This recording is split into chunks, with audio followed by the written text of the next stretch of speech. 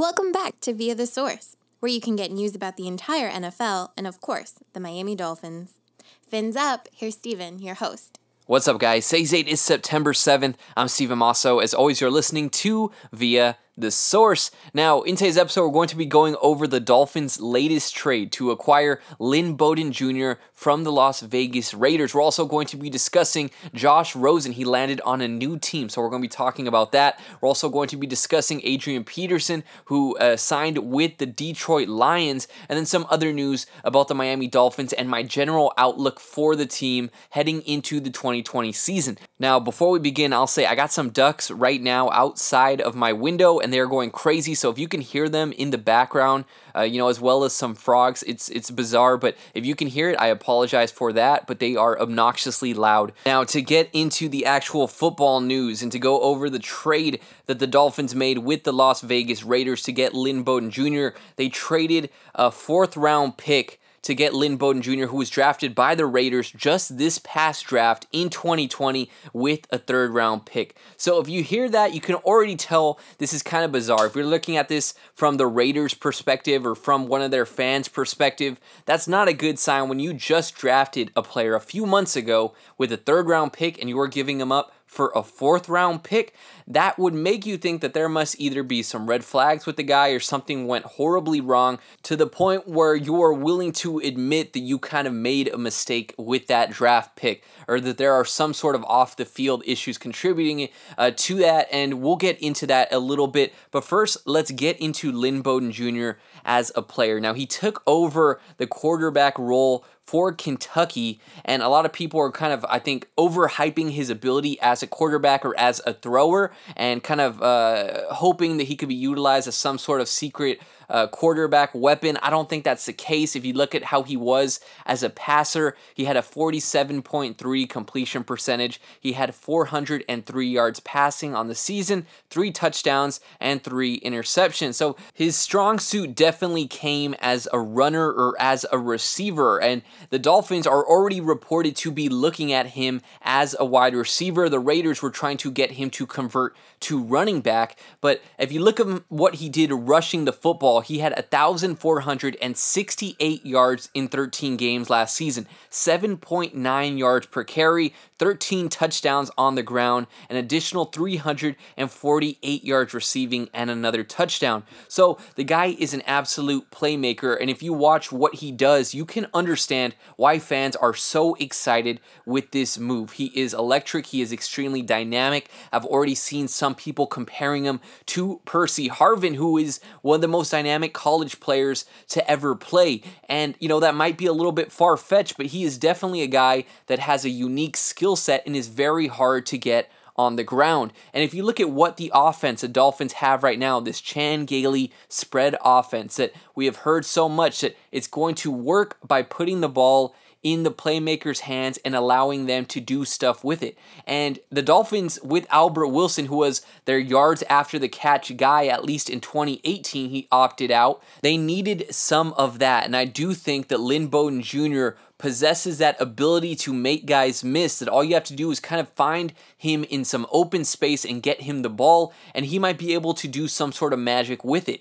And that is why fans are so excited. And maybe it's a little bit too overhyped to an extent, but I do think that it is warranted in a way, because this past draft, aside from Tua, was a lot of the necessities. It was a lot of these non-flashy picks, but very necessary ones. And I'm not saying that to say it was a bad thing, but it's never too exciting when you just absolutely load up on the offensive line. As important, as crucial as it is, I think fans were craving some of that excitement, a guy who was very dynamic, and then the Dolphins were able to bring in a guy like this for relatively cheap, and I think that is why fans are so excited. And I'm not going to try to put them down in any way and say that they're overhyping it, because I do think that he is a guy who has a very unique skill set. Now, to allude back to what I was saying earlier with the potential off the field issues, and you have to look at it from the Raiders' perspective, well then why would they do this? Well, the first one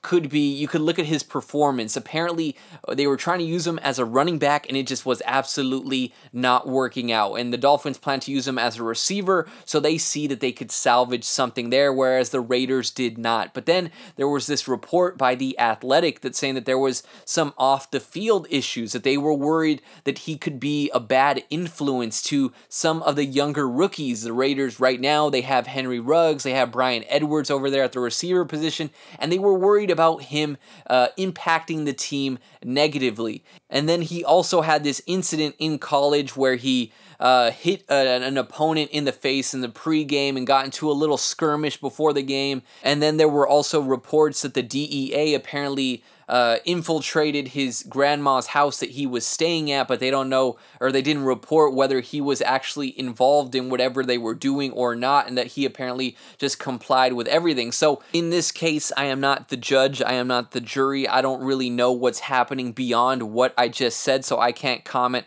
about what I think is happening or testify to what kind of person he is, but he had the opportunity to respond back on Twitter, and he said, "Don't believe everything you read, LOL. I stepped outside of my home twice, if that, smiley face, onto a new journey, let's rock." And apparently the Dolphins were very big on this guy before the draft, and if you look at what Brian Flores has been building with the team, the kind of people that he has brought in, I don't think it would be very characteristic of him to go out and bring a guy that he feels could negatively impact such a young team. And where, I understand that some teams are willing to kind of take chances on guys, and if the skill outweighs all the negative off the field issues, they'll take a chance on him. But everything that Brian Flores and Chris Grier have been building here in Miami shows that they are placing an extremely high amount of value on what the person and how they act and how they carry themselves and their leadership ability.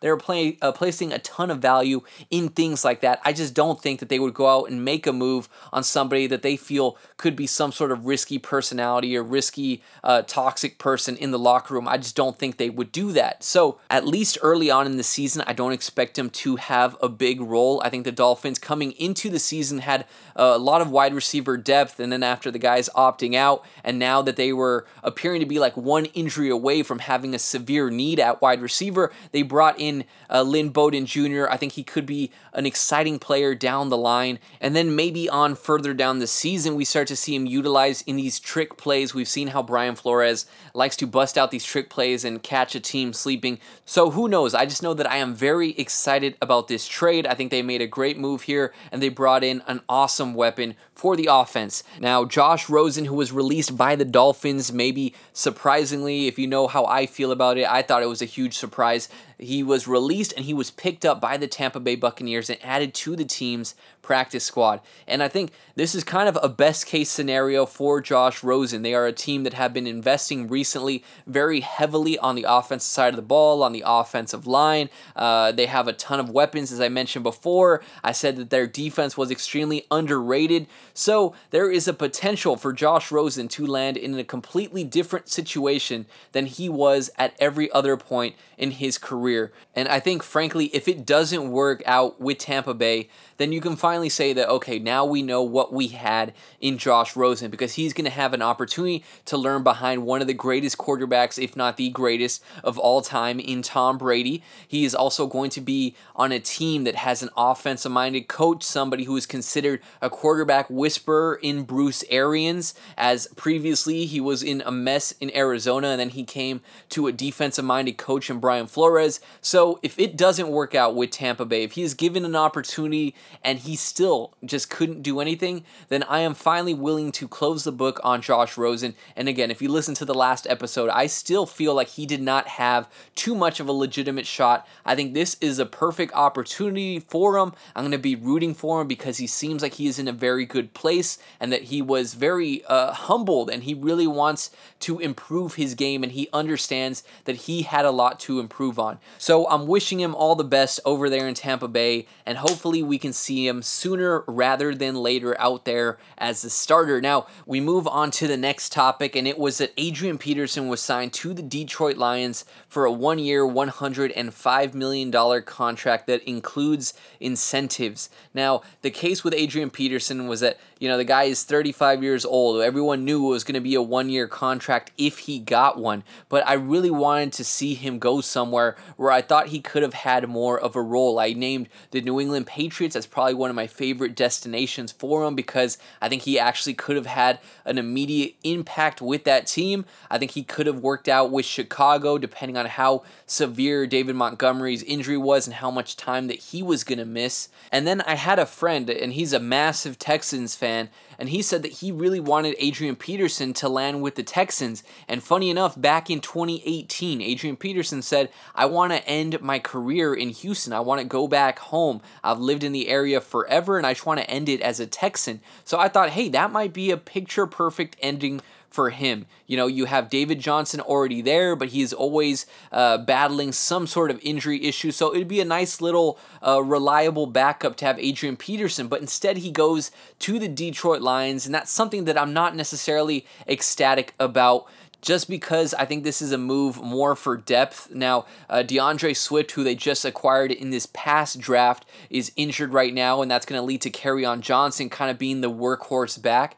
But the Lions already have two capable running backs, and once DeAndre Swift is healthy, and if Kerryon Johnson, who has also battled injuries, if he can stay healthy, then Adrian Peterson at that point just becomes a guy who rarely ever, if ever, is going to touch the ball, at least in my eyes. You have two very capable backs. I don't see the point in surrendering some of their carries to a guy who is not going to be there in the future. So it's disappointing. I was hoping he could go somewhere with more of a role because it's impressive to watch him. He clearly still has some left in the tank, and I want him to be able to really pad his stats as he gets to the tail end of his career and see where he ends up. The guy's already a future Hall of Famer, but I just hope that he could go somewhere where he could still show that he had something left in the tank. I don't think the Detroit Lions is the best place for that. Now, the last topic for the episode: will the Dolphins be competing for the AFC East title already in 2020? This was kind of prompted by this conversation that Ruthie Polinsky was having with Adam Beasley, and Beasley said on TV that he thinks the Dolphins are already going to be competing for the AFC East title, and he said that is because the Patriots are the only real threat there. He mentioned that he doesn't really believe that Josh Allen is capable of leading a team, and he also said that the Jets are just a dumpster fire. Now, as for those comments, I do agree 100% with the sentiment of the Jets being a dumpster fire. I do think they are very close to just completely unraveling. I think Adam Gase is on his way out, and I think that they are a potential team that, even though Sam Darnold is a relatively new quarterback being drafted in 2018, that if they're in a position where they could draft Trevor Lawrence, we might see some sort of Josh Rosen, Kyler Murray situation play out in New York. And as for what Adam Beasley said about Josh Allen, now guys, I like to be honest here. If you want to go somewhere where you're just going to get pure hate on the Bills and the Jets and the Patriots and massive praise for the Dolphins, then this might be the wrong place for you. I'm going to be honest. And when it comes to Josh Allen, I'll agree his accuracy is definitely an issue and it looks bad. But the guy has not had a great amount of weapons around him, and he still finds ways to get it done, whether it's with his legs or with his arm that is not that great. He finds ways to get the team the victory. And even though the defense has been the strong suit, it's not like the Bills are winning in spite of him. They're winning with him, and a lot of the times he is definitely having a positive impact. I mean, he made John Brown look like an absolute star last year, and I have to give praise to Josh Allen in his ability to find ways to get the team the victory.